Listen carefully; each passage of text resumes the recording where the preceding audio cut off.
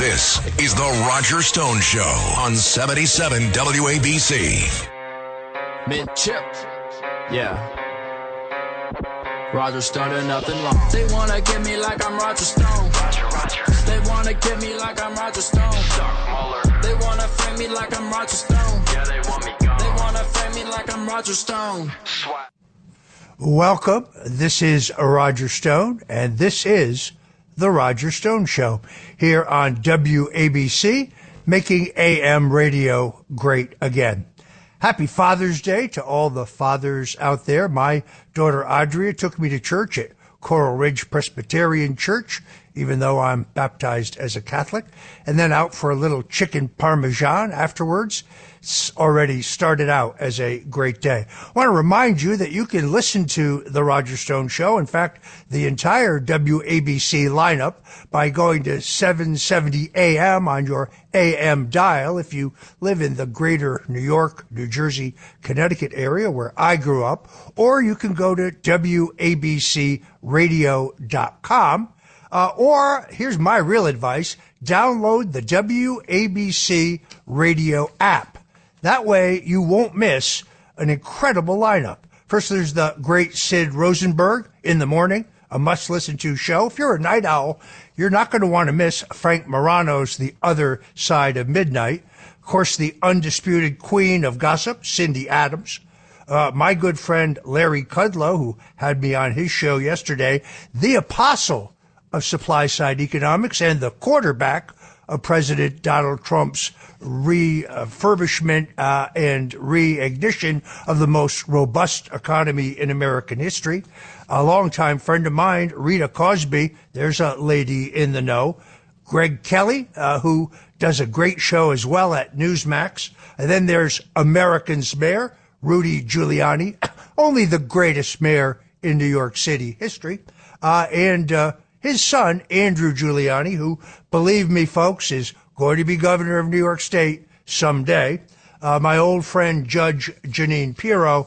But then, of course, the most influential show in the New York area, the Cats Roundtable, which you can hear every weekday at 5 o'clock Eastern and Sunday mornings at 8. So you're going to want to get the WABC radio app, load it into your cell phone so you don't miss any of this incredible AM programming.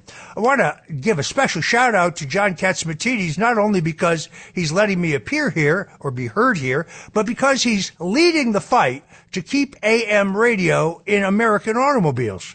You may not have seen this recently, but Ford and Tesla both announced that they would not be including AM receivers in their next generation of vehicles. This is very dangerous, folks, because the emergency broadcast system is based in AM radio, as is a lot of colorful alternative commentary like the folks that we bring you here at WABC.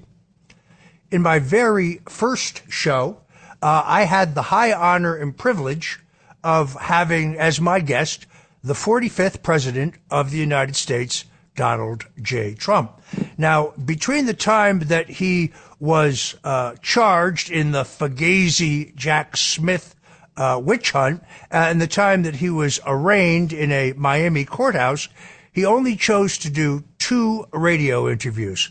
One was here at WABC. The other one was with Americano Media and Radio Libre, a Spanish language station in Miami. Here's a great clip from my interview with the president. I know the answer to this question because I've known you. We've been friends actually for 44 years.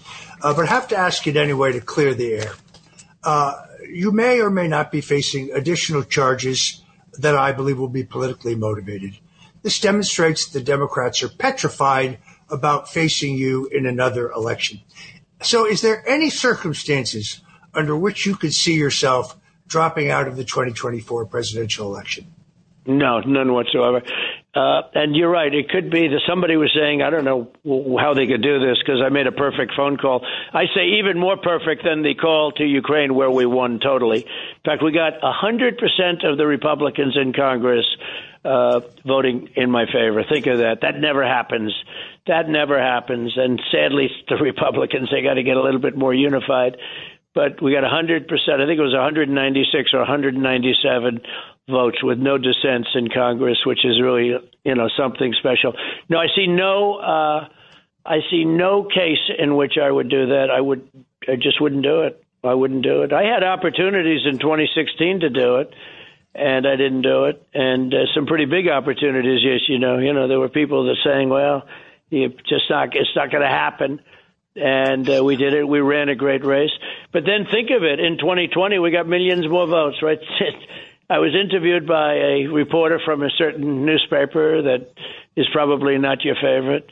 And they said, "What happened exactly with 2020? I said, "Well, I got tens of millions more votes. I got millions and millions of more votes than I did in 2016. And they said, "We never thought of that." And no other president's gotten anywhere near that. First of all, I got the most votes of any sitting president in history. Second of all, I got 12, 13 million more votes than we got in the previous election. I think the most was very few presidents get more votes the second time. I got a record-setting number of votes, and nobody's ever seen it like that. And then they say we didn't win the election.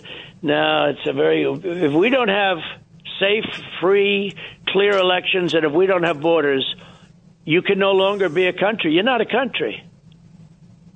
That was President Donald Trump on this show, The Roger Stone Show, 1 week ago.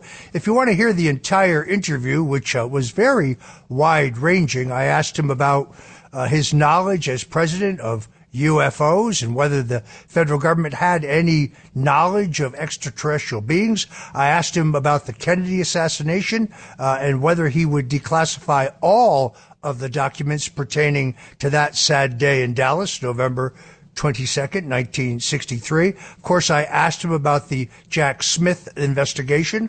I asked him how Melania is doing. It's a great, great interview. What impressed me, and Larry Kudlow asked me about this on his great show on Saturday, was how calm, cool, collected, determined the president is. This is the Donald Trump that I know, the Donald Trump I've known for 44 years.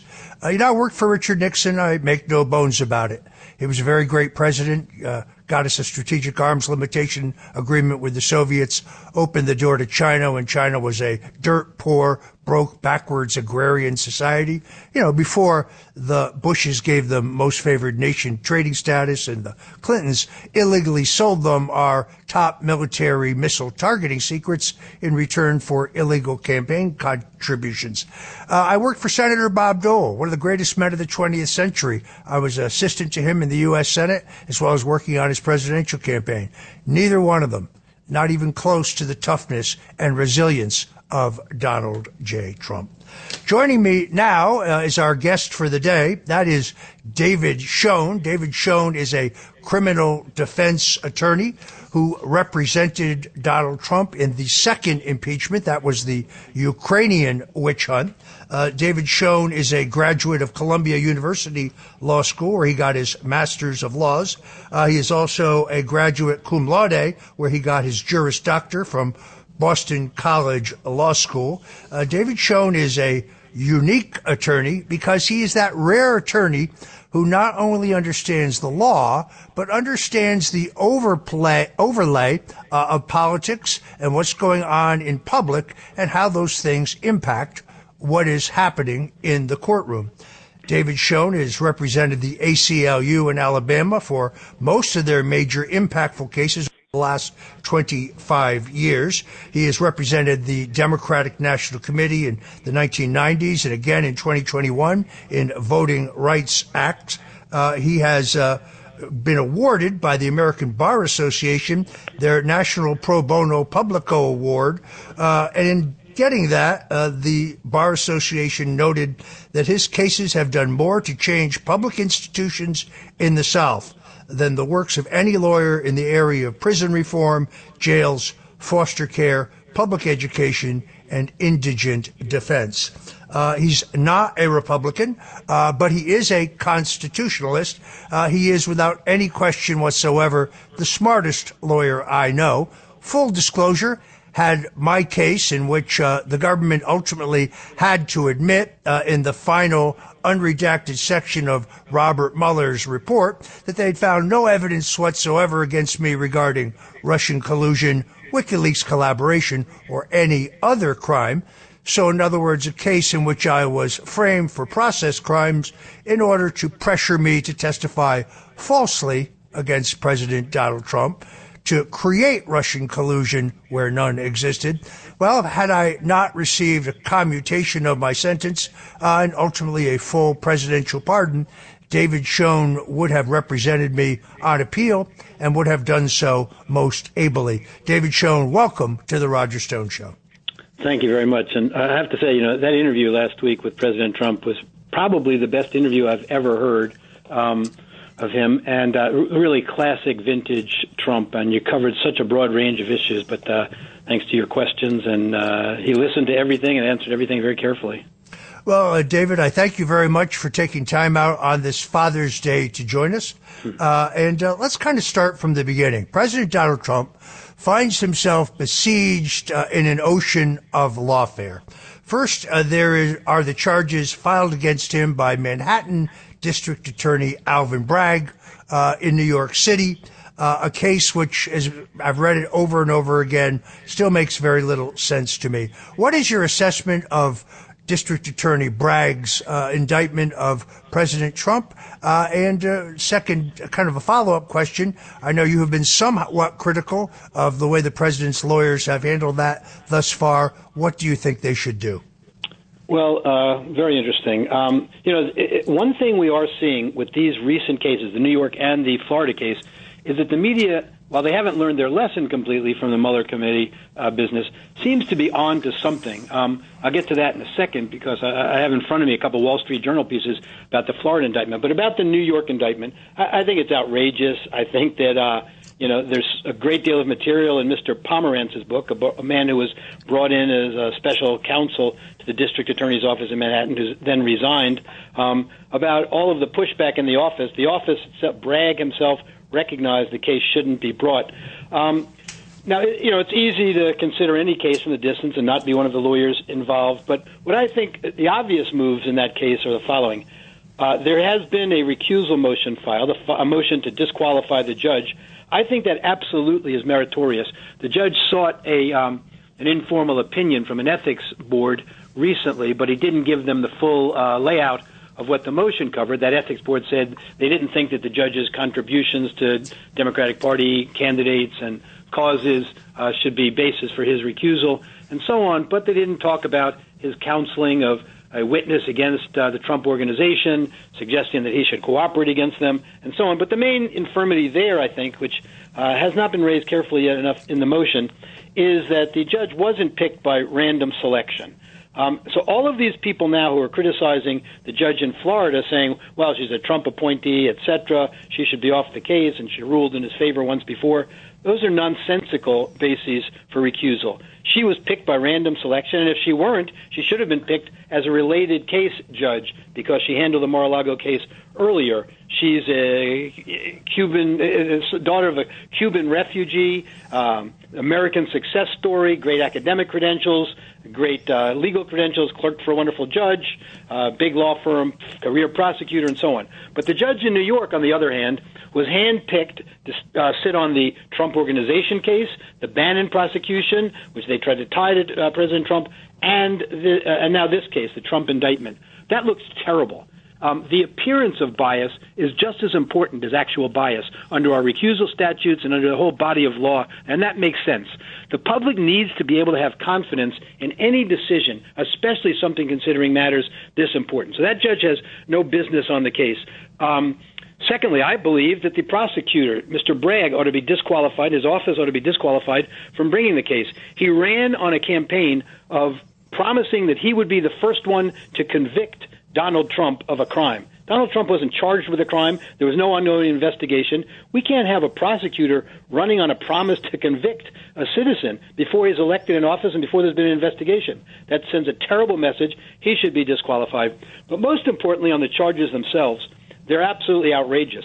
This is a cockamamie way of trying to arrive at a felony indictment. They've charged a misdemeanor, and that misdemeanor is then elevated into a felony based on, in that case, uncharged crimes, unspecified crimes.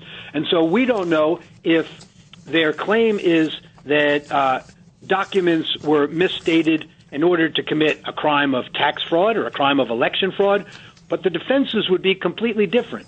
There's a right to have a grand jury specify the charges for a number of reasons, including due process right to be able to defend against the charges and the right against double jeopardy. If they don't specify what the target crime is, as they haven't in that case, then if the DA's office loses the case, they could bring another charge and say, well, that's not really what we were charging the first time. So the lawyers in the case have filed what's called a bill of particulars, asking for the charges to be more specified, and the district attorney's office is resisting it. But I think it goes beyond a bill of particulars. I don't think a bill of particulars, an explanation by the district attorney's office as to what the target charge was, is sufficient. You're entitled to know what the grand jury voted on. What did the grand jury decide elevated each of the charges to a felony? So I think there are a number of procedural and substantive attacks that have to be brought right away. If you're just tuning in, folks, this is the Roger Stone Show. You're listening to WABC Radio.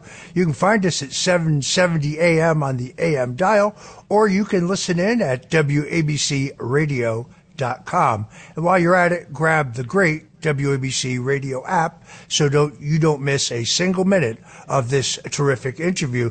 So let us now turn to the charges filed by Special Counsel Jack Smith.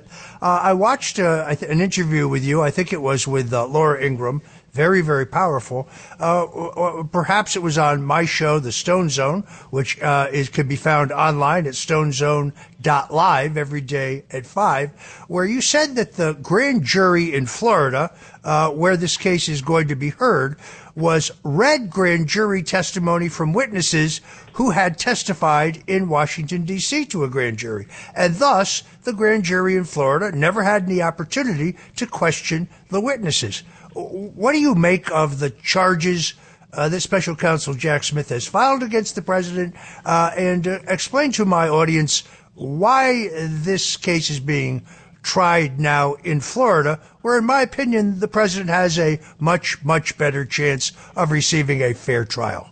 Yep. All great questions. I think that what clearly had to have happened is there was sort of a flurry of activity just before the indictment was issued, and so they shifted gears and came down to Florida. The problem with just reading testimony, by the way, this is where I say the mainstream media has come around a little bit. The New York Times issued the report that the grand jury in Florida didn't get live testimony, they got the transcript. So we'll see whether that's the case, in total. But while it's certainly not unlawful to read in transcripts and other evidence to the grand jury, the problem with that is a grand jury is supposed to be investigating whether a crime was committed. That means a whole panoply of things have to be considered and reviewed. Among them are seeing witnesses, how they appear, how they sound, asking questions to those witnesses if the grand jury has them. They never had that chance if they didn't have live testimony before them. And that seems really outrageous when they're talking about the unprecedented indictment of a president for something like these charges. So I think that was a huge mistake. Now, in terms of bringing it in Florida, that, I think, was the appropriate thing to do. I don't think the case should have been brought. If it were brought, Florida is the more proper venue because that's where the alleged set of events took place. I don't think that Mr. Smith wanted to have to deal with venue arguments, legal arguments, based on challenge to venue in D.C., if that's where the case was brought. Now, you have these guys who have made a career now out of going after President Trump, like Andrew Weissman, Norm Eisen, guy Ryan Goodman, who teaches with Andrew Weissman, saying, oh, yeah, another case that could be brought is in New Jersey. Maybe that's a better venue. It doesn't seem – nothing in their attacks on President Trump is based on principle. It's all based on what maximizes our chances to somehow get President Trump. That's outrageous. It's outrageous from law professors especially, but from any lawyer. So further about this case, one other reason I said the mainstream media seems to have come around a little bit is I have in front of me an editorial board piece by the Wall Street Journal. Now, they've been pretty tough on President Trump, but they wrote a piece a week ago or so called A Destructive Trump Indictment. Do prosecutors understand the forces they are unleashing? And it goes on and on. But one of the things the Wall Street Journal editorial board says is the charges are a destructive intervention into the 2024 election. That's the Wall Street Journal. You have another piece, an op-ed in the Wall Street Journal, Clinton's sock draw and Trump's boxes, by the lawyer who challenged, tried to get presidential records once before and made the claim that Bill Clinton had taken presidential records, or records he wasn't allowed to take. And the court, ironically, Judge Amy Berman Jackson, a real Trump hater, ruled that President Trump was entitled to keep those documents, that essentially the Presidential Records Act trumps, no pun intended, or preempts other provisions, and therefore a president, when in office, can decide what are presidential records, what are personal records, has nothing to do with classified and not classified. It's presidential versus personal, and that there's no judicial review of that. So that's going to be an interesting issue that plays out in the case, the interplay between the Presidential Records Act and the so-called Espionage Act when it comes to records. There are a tremendous number of legitimate legal issues to be raised in the Florida case. Naturally, no issue should be raised before it's carefully researched and there's a good faith basis, but I don't think you'll have any responsible lawyer in the case who would do such a thing. But you have to raise all of these cutting-edge issues in any event. Just to correct you, I think you inadvertently misspoke. Judge Amy Berman Jackson, with whom I'm all too familiar, ruled that President Clinton could keep presidential, in this case, tapes I'm sorry if I said something else. In his socks drawer. But the argument that the controlling law here is not the Espionage Act of 1917, but the Presidential Records Act. Is it possible that the grand jury was never even told of the existence of the Presidential Records Act? That certainly would be a conclusion one would draw from reading the indictment. It's not mentioned in the indictment. And all of the sort of so-called pundits on the other side of things who have an agenda, partisan political agenda, I would suggest, have fallen all over themselves trying to distinguish the matter and suggesting that there's absolutely no basis for the Presidential Records Act to apply here, to have any relevance here. But you see some scholars saying otherwise. So there's no way this is a frivolous issue. It's an issue that's going to have to play out. It's never happened before. Well, I noticed former Attorney General Bill Barr was all over the morning shows. I think that he's upset about the fact that I believe it's the 8th Circuit, unsealed a report in Georgia regarding election integrity and the machines there. So he may be feeling a bit on defense this morning. But he is saying that not only does he believe that Jack Smith's indictment of Trump is valid, I think he is biased, but also that he believes that charges will be brought against the president in connection with the events of January 6th.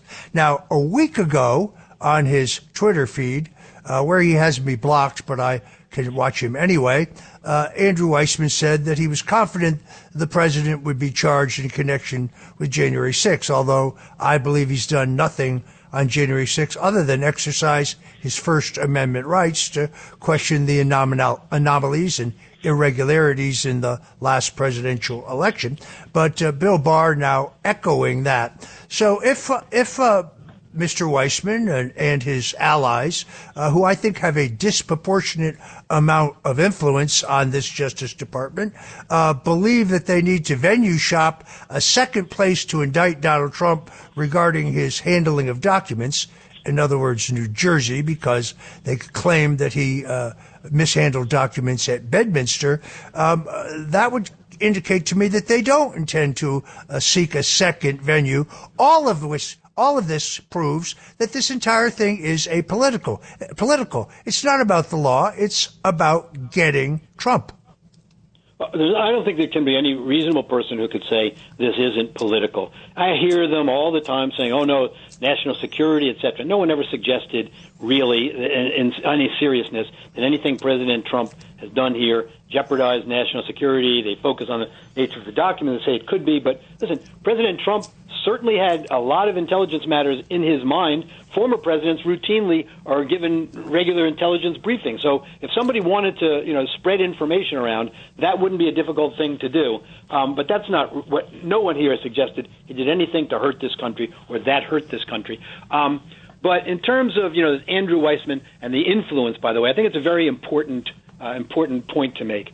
You have this cottage industry that Andrew Weissman, Norm Eisen, Joyce Vance, and other people, it's Ryan Goodman now, have taken on. So it made it their life's work to get President Trump. Norm Eisen, who was supposedly an ethics counsel in the Obama administration and then was made an ambassador, now wrote a treatise on why President Trump should be impeached, convicted, thrown out of office, barred from office, jailed, etc. Before there was even a real investigation. He then got himself a place on congressional committee, supposed to be investigating this kind of thing. Then he was advising the January 6th committee, and now he and Weissman and others, Joyce Vance and others, have written about a 185-page memorandum, apparently, according to the press reports, designed to get Lisa Monaco's attention, the number 2 person at the Justice Department, giving her a roadmap on how, why, where, and so on President Trump should be indicted. That's pretty outrageous, this whole cottage industry of private prosecutors here. Having raised that point, by the way, there is an interesting legal argument. It's been rejected in part before an application in D.C., but by, a judge, very anti-Trump judge, as an argument at least challenging the authority of the special prosecutor, of Jack Smith in this case, to bring these kinds of criminal charges. There's an interesting law review article 2 scholars have written about why Mueller didn't have the authority even. And so, again, these cutting-edge arguments have to be made as long as they can be made in good faith. I think that, they seem to believe right now that indictment is the, best tool to use to get President Trump, and maybe if they mount sufficiently, that'll put him out of the race. And so you might see indictments in Georgia. That district attorney seems to believe her constituency wants an indictment, and she's up for re-election. So she said, well, we have to get the police on board, and we'll be announcing something in July. So it costs her nothing, I think she thinks, politically to bring it, and it gains her a lot politically. And then the January 6th thing. I happen to think, I don't know why anyone would have to rate these things, I happen to think that if they brought charges against President Trump, so-called insurrection or whatever, the events of January 6th, I think that would probably be the single most ill-advised of all of these ill-advised political prosecutions, and would really send a terrible message about the First Amendment and otherwise political discourse, period, to the American people, and certainly be at odds with the FBI investigation about what happened that day. It would be at odds with the words of President Trump's speech that day that people point to. But, we'll see. I don't think anything is beyond them at this point. If you're just tuning in, folks, this is the Roger Stone Show. This is WABC Radio, 770 AM on the AM dial. You can also listen at WABCRadio.com. And once again, I urge you to get the WABC Radio app so you don't miss any of the great programming here at WABC. I want to go back to something you said. Excellent article in Town Hall by Paul Kamenar, a very learned and wise lawyer who also represented me, who points out that he challenged the legality of the Mueller special counsel appointment that was struck down in D.C. In that circuit, but neither Judge Cannon nor the 11th Circuit would be bound by this questionable ruling. And he makes the case that because Mr. Mueller, and in this case, Mr. Smith, was not appointed by the president, that appointment was not approved by the Congress, that this entire investigation is illegal. Is that the question you're referring to, David? Absolutely. That's the gist of the argument. And the argument is based on 2 well-respected scholars who wrote an article called Why Robert Mueller's Appointment as Special Counsel Was Unlawful. Stephen Calabrese from Northwestern University Law School and Gary Lawson from Boston University Law School. And people who reject these arguments out of hand because they might help President Trump are really doing a great disservice to scholarship in the field and to the practical matters and stuff. We have to, if you're true to the Constitution, then you have to consider every argument that's a legitimate argument, has some reasonable basis. I don't think anyone would suggest these 2 scholars are some kind of, crazy radicals or pro-Trump supporters, etc. We have to consider these arguments carefully. And by the way, I think that's an argument that has to be revisited from the way the D.C. court handled it. there's another major issue in this case that's going to have to be revisited, and that is just Judge Howell's, chief judge at the time, Howell's decision turning over Evan Corcoran, the lawyer for Donald Trump, in the Mar-a-Lago documents, his notes to himself, his own mental impressions, etc., turning them over virtually in wholesale fashion to the grand jury. We don't know exactly what redactions she might have made, but what we do know is she didn't give those documents back to Evan Corcoran for him to propose redactions that would protect the attorney-client privilege. She made a finding that there's a crime fraud exception here, that she made a finding that President Trump allegedly was talking about a crime at the time with Evan Corcoran that allows one to pierce the attorney-client privilege, and therefore turned over all of his notes. I think Evan Corcoran would testify that the mental impressions, if he's forced to testify, by the way, the mental impressions presented are not as people are making them to be from his notes. But I think the question of whether the notes should have been turned over has to be relitigated now in the context of this case that's been brought. And I think it goes to the very validity of the grand jury, of the indictment, because it would have tainted the grand jury process if they shouldn't have been given to the grand jury, and they clearly were, since they're quoted in the indictment the prosecutors wrote up in the case. So there's some fascinating issues in the case. Let me be sure I understand this. It is also my impression that James Trusty and John Rowley, who have now resigned from their representation of the president, were ordered by Judge Howell essentially to testify against the president, and therefore, because they may be witnesses in this trial, they were required to resign. Is the Sixth Amendment to the Constitution, attorney-client privilege, is this intact or is it not? Well, see, this is the Donald Trump exception to the Sixth Amendment. I'm not sure if your copy of the Constitution has that. It's just on the end of it, tacked on in the last couple of years. No, I think that I think we're going to see here, we have seen already, attorneys forced to testify. We have the account of Mr. Parlatore, who was in the grand jury, and so on. These privileges are among the most sanctified that we have in the law. So we have to be very careful when we're applying an exception, like the crime fraud exception. What I think has been missed here is, even when it comes to, when there's a finding that the attorney-client privilege can be pierced by something like the crime fraud exception, it can only be pierced to the extent it's reasonably necessary, is generally the language used. We don't turn over notes in wholesale fashion. We have to show, there's a case in the 11th Circuit, and that's where this is going to come up, that really kind of punted on the question. But the second prong of that question is whether the documents or information turned over that otherwise would be privileged is tied to or related to the so-called crime at issue in the crime fraud exception. It has to be reasonably tied to that. The court kind of it didn't answer that question in the case in re grand jury subpoena in 2021, but you can be sure that's going to be a question raised in this case. Perhaps it is a sign of the success of President Trump's critics that we've spent this much of the interview talking essentially in defense of President Donald Trump, perhaps the greatest president since Abraham Lincoln. And we haven't talked about the incredible evidence of corruption, money laundering, treason, and pay for play by President Joe Biden, his son Hunter, and his brother Jim Biden. All these people who jump up and down endlessly talking about the rule of law don't seem to be very committed to the rule of law when it comes to our current FBI director, who seems to me to be stonewalling a legitimate request for documents from the House Oversight Committee. It is now absolutely clear to me, based on the many interviews that I have watched and the interviews that I have read, that members of the U.S. House have seen absolute evidence, written evidence, documentary evidence, and have heard witnesses who can document a bribery scheme by Joe Biden when he was vice president of the United States, in which both he and his son Hunter both received $5 million bribes in return for Joe using his influence to pressure the Ukrainian government by withholding U.S. funds into firing a Ukrainian prosecutor who was investigating Burisma and its ties to the Biden crime family. But you won't see this leading the news on CNN or MSNBC. By the way, I don't get my news from CNN for the same reason I don't eat out of the toilet.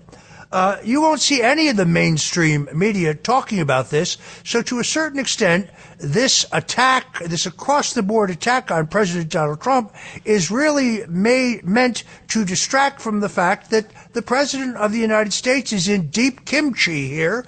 There are certainly, without any question, more grounds to impeach Joe Biden today than there ever were to impeach Donald Trump, either in the Russian collusion impeachment, which was a hoax. Robert Mueller's own report, in my case, said that he'd found no evidence of Russian collusion, WikiLeaks collaboration, or any other crime. And John Durham, in his report, indicates that the FBI, the CIA, the President of the United States, the Vice President of the United States, Joe Biden, the Attorney General, Loretta Lynch, the FBI Director, James Comey, the CIA Director, John Brennan, the Acting Attorney General, Rod Rosenstein, knew that there was no probable cause, no evidence whatsoever to justify the FBI opening the counterintelligence investigation called Crossfire Hurricane, and therefore no rationale, no legal rationale for the appointment of Mr. Mueller whatsoever. So here's my question, David. You have pored over the Durham report. Mr. Durham, for reasons I don't understand, brought prosecutions of people at the lowest level of the Obama-Clinton crime family, essentially charging the guy who drove the getaway car in a bank robbery with double parking, letting the bank robbers testify against the driver, thus incriminating themselves, but then let them keep the loot. Yet he comes out with a report that absolutely documents the crimes of everybody I just listed, but he very purposely, in my opinion, waited 5 years to make sure the statute of limitations had run out and that nobody would be punished. In his press conference, Special Counsel Jack Smith said, "No one is above the law. The law is applied equally to everyone." This seems to demonstrate that that is entirely untrue. Yeah, well, first of all, I think if you continue to talk about the Ukraine and the Biden family this way, you may find yourself getting impeached. Doesn't matter. We've learned from the last Congress that you're not a current office holder. So, in fact, I wrote an op-ed at the time when President Trump was first impeached on the Ukraine matter that he's being impeached for making a call asking for an investigation. We should all want an investigation. And so they said that was, more than that. In any event, on these serious questions you've raised, the Durham report, in my view, is too little, too late. However, some wise people would say that maybe it was a little wiser than we recognize, that maybe the criminal process isn't the most effective tool, and the best thing was to lay out a lot of the misconduct that happened. It should have been done in stronger terms, but that, we didn't need to see so many more criminal prosecutions and so on, and maybe that's why he did that. Maybe giving too much the benefit of the doubt, I don't know.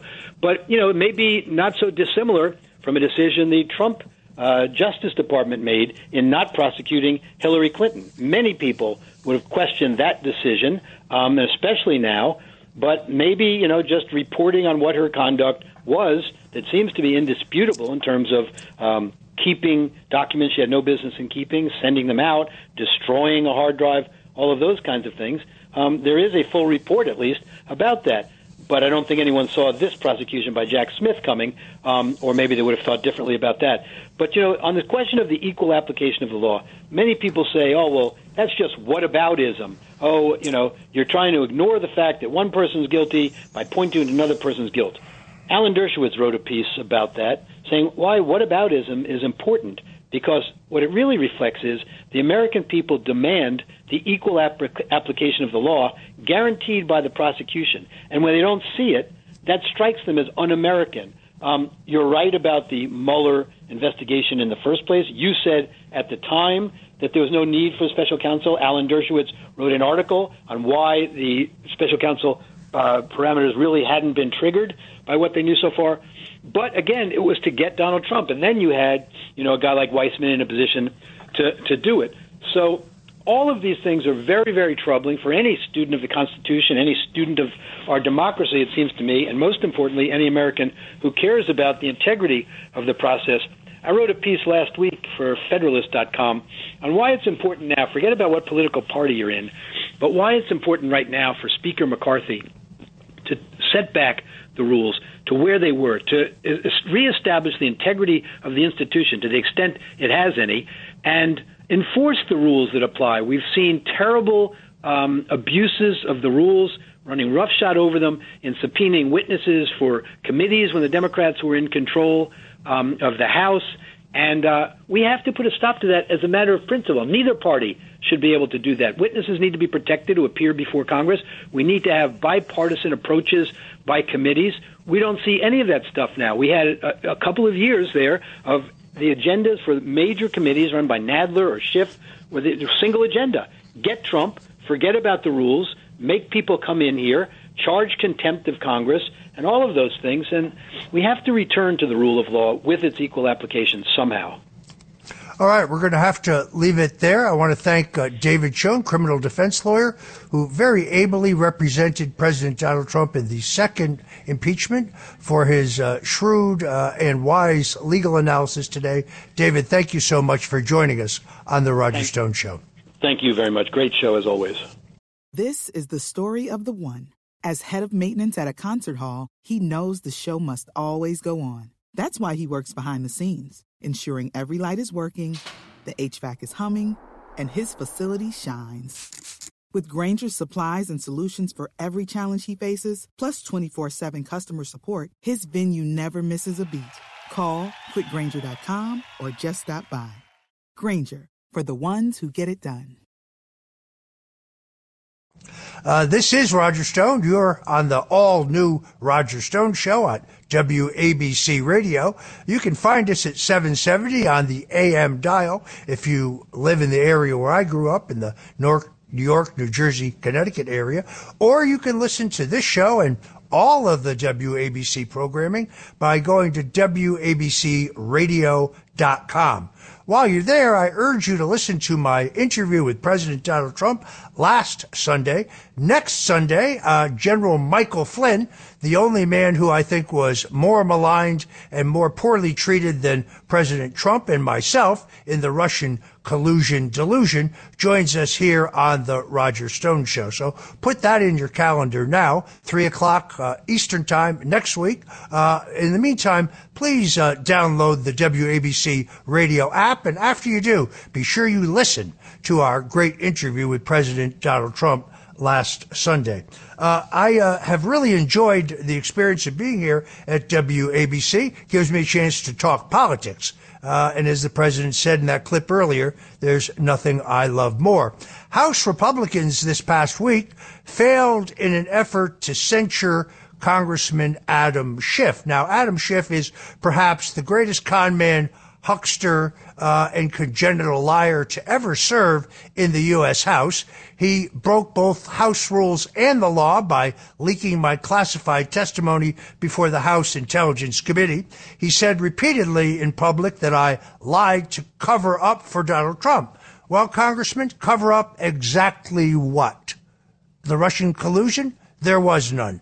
The WikiLeaks collaboration? Robert Mueller said in his final long redacted report that he could find no evidence of same on my part.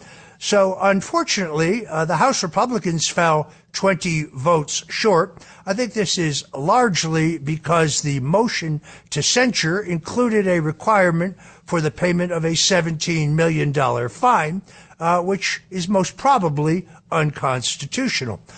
Nonetheless, I give credit to Florida Congresswoman Anna Paulina Luna for having the courage to put this censure motion forward.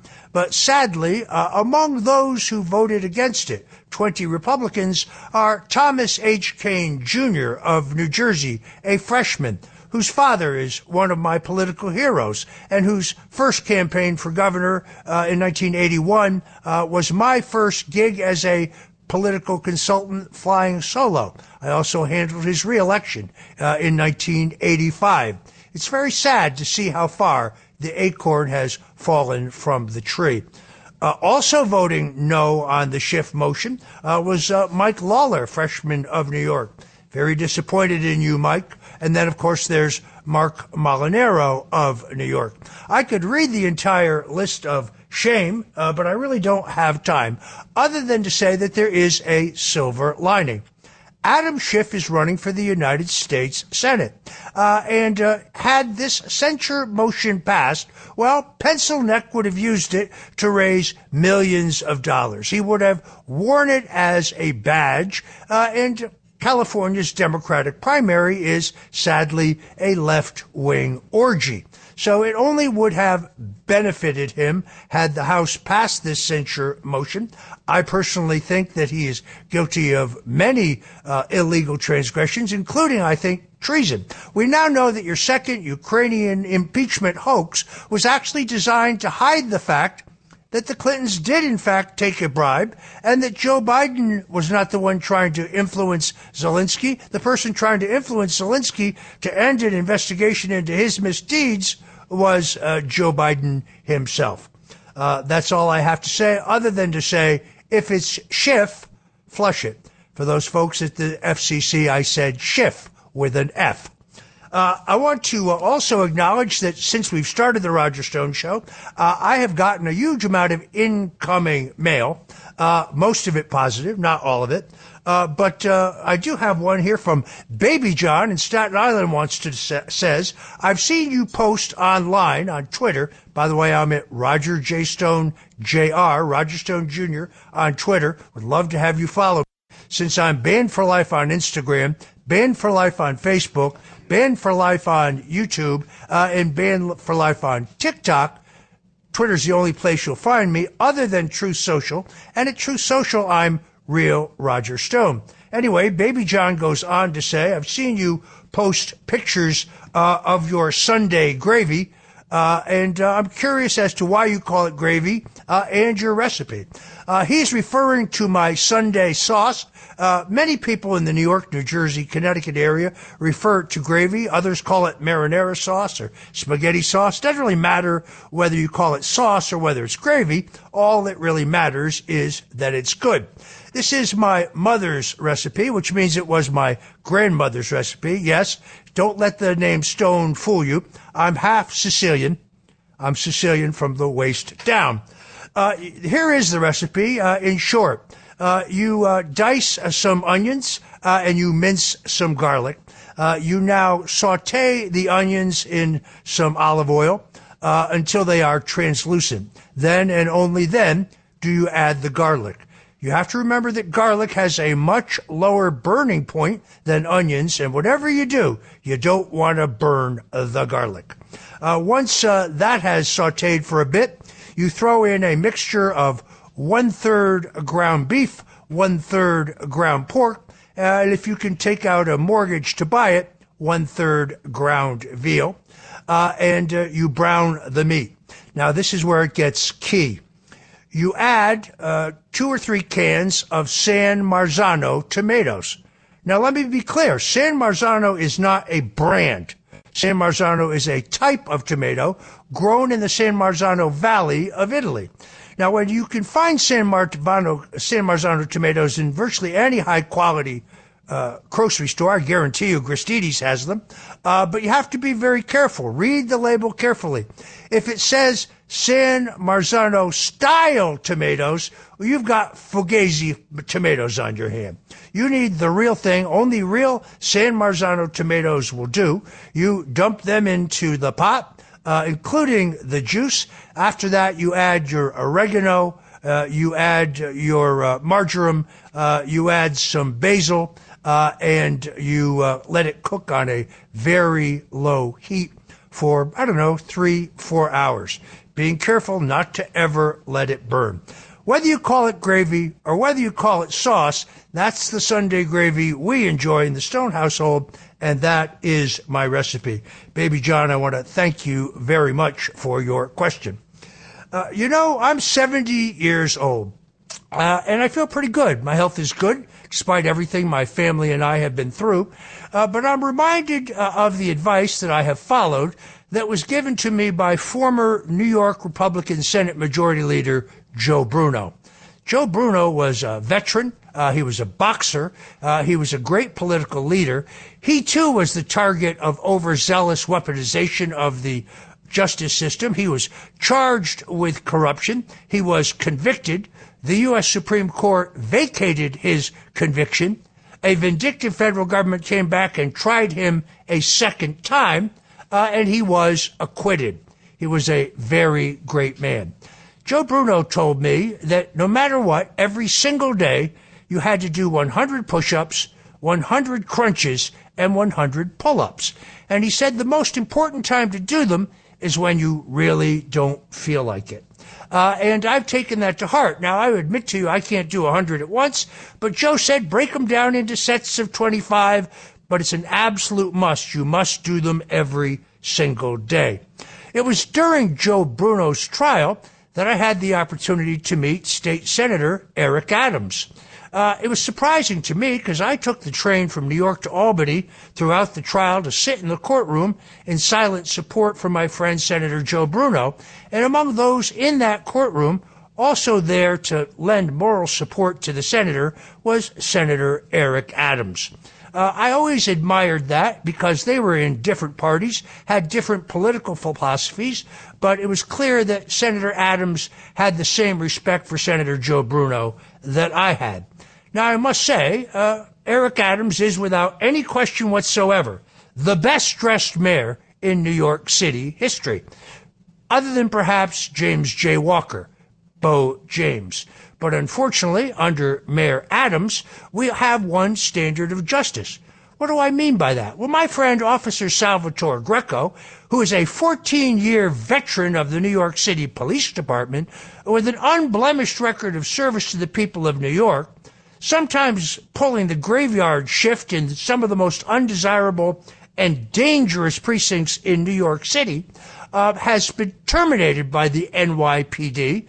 Why? Simply because he is a friend of mine, under a vague regulation that says that he can't associate with those who have or may be in the future involved in criminal activity. Well, wait a minute. As a New York police captain, Eric Adams said in his book that he provided security for Mike Tyson, a convicted felon, and the Reverend Louis Farrakhan, another convicted felon. And then, just weeks ago, Cardi B, who is a convicted criminal and an admitted gang member, who sings in her songs about killing cops, was invited to visit the New York City Police Academy. As Eric Adams himself said, there can't be one set of rules for Eric and a different set for everyone else. That's right, Mayor Adams. Your time on the stand is coming. You need to do the right thing by Officer Salvatore Greco, who's done absolutely nothing wrong. Folks who want to help this besieged New York cop can go to helpthisnYcop.com because lawyers are expensive. HelpthisnYcop.com. Sal Greco is a proud son of Staten Island, and he doesn't deserve this treatment by the NYPD or by Mayor Eric Adams. I want to remind you yet again, this has been the Roger Stone Show. You are listening to us at WABC Radio, the best place to listen to the show, of course, in my opinion, if you live outside the New Jersey, Connecticut area, is at WABCRadio.com. I have one more email here that I want to address. The question is a simple one. I live in Florida. This is from Eric in Coral Gables. I live in Florida, and I love both Donald Trump and Governor Ron DeSantis. Why can't they run for president and vice president on the same ticket? Let me answer this question. It's very simple. The 12th Amendment of the U.S. Constitution and the rules of the Electoral College hold that while a party can nominate two individuals who are legal residents of the same state, if they do so, and if that ticket carries the state, well, then the party, the nominees, would forfeit the Electoral College votes of that state.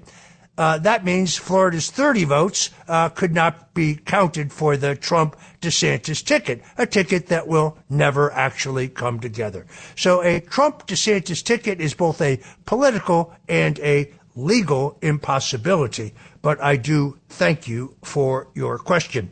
I do want to, one more time, as I did last week, finish the show by reminding you of the words of my mentor, Richard Nixon, who said, "The greatness comes not when things go always good for you, but when you take some knocks, you suffer some defeats. Until one has been in the deepest valley, one cannot appreciate the majesty of the highest mountaintop. A man is not finished when he's defeated. He only's finished when he quits."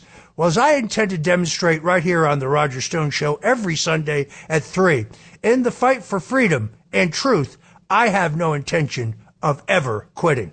Be sure to tune in next week for our interview with General Michael Flynn here on the Roger Stone Show. In the meantime, Godspeed and God bless you. It's the Roger Stone Show on 77 WABC. This is Greg Kelly for Priority Gold. What does it mean to be America's precious metals dealer? It means that you're in touch with the hearts and minds of those who love this country, value our freedom, and want to protect the future. Priority Gold is that precious metals dealer. They've helped thousands of Americans back their retirement with solid gold and silver. Call Priority Gold at 888-506-6439. Receive free shipping, free storage, a free investment guide, and one of the best purchase experiences in the industry. Call now or go to PriorityGold.com.